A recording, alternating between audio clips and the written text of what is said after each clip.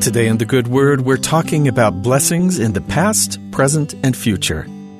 The concept of a fourth dimension in physics explains how we move forward through time while occupying a universe made of three-dimensional space. If we accept the idea that time exists in the same way that our perception of 3D objects do, then we can understand that one moment lasts longer than the instant we experience it. Essentially, no moment is ever wholly new or completely lost. They've always existed. We can't fully experience or even understand this with our limited perception, but I think we can learn something about the nature of God's interaction with His children through our limited knowledge of the fourth dimension of time. Prophets of the Lord have made a great number of predictions and promises throughout time, some on a longer time scale than others. Sometimes people become upset or disillusioned when they discover a promise hasn't been fulfilled in their lifetime, leading them to believe that it must be false. But maybe to the Lord and to His servants who've seen a glimpse of what He sees, the question of timing is less urgent. The promise really has already been fulfilled. One example of a great promise in a far-off day is found in Jeremiah 30. Though to our reckoning of time, the second coming of the Lord won't come for literal millennia after this, God still found it important to tell the children of Israel in the Old Testament. The Lord wasn't informing them to disappoint them, but to show them the bigger picture of what they were part of.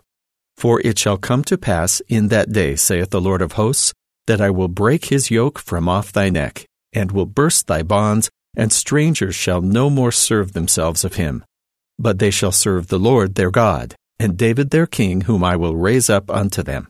Therefore fear not, O my servant Jacob, saith the Lord, neither be dismayed, O Israel, for lo, I will save thee from afar, and thy seed from the land of their captivity, and Jacob shall return, and shall be in rest and be quiet, and none shall make him afraid. To the children of Israel, the immediate problem of being constantly in danger from their neighbors was more concerning than all the other details of the second coming of the Messiah.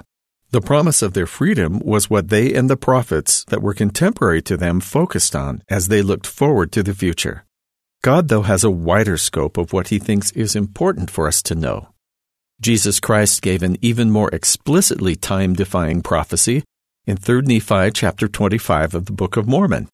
The promise to connect ancestors to descendants and vice versa would occur regardless of the time barrier separating them. Behold, I will send you Elijah the prophet before the coming of the great and dreadful day of the Lord, and he shall turn the heart of the fathers to the children, and the heart of the children to their fathers, lest I come and smite the earth with a curse. God's concept of time is much different than our mortal perception, but that doesn't mean that the blessings and promises we receive aren't relevant to the present. God is able to bless His children regardless of time constraints. This also means that any promise we receive doesn't have an expiration date. Our appreciation of what Jesus has done for us will only increase as we learn more about the past and look forward to a future with Him. And that's the good word.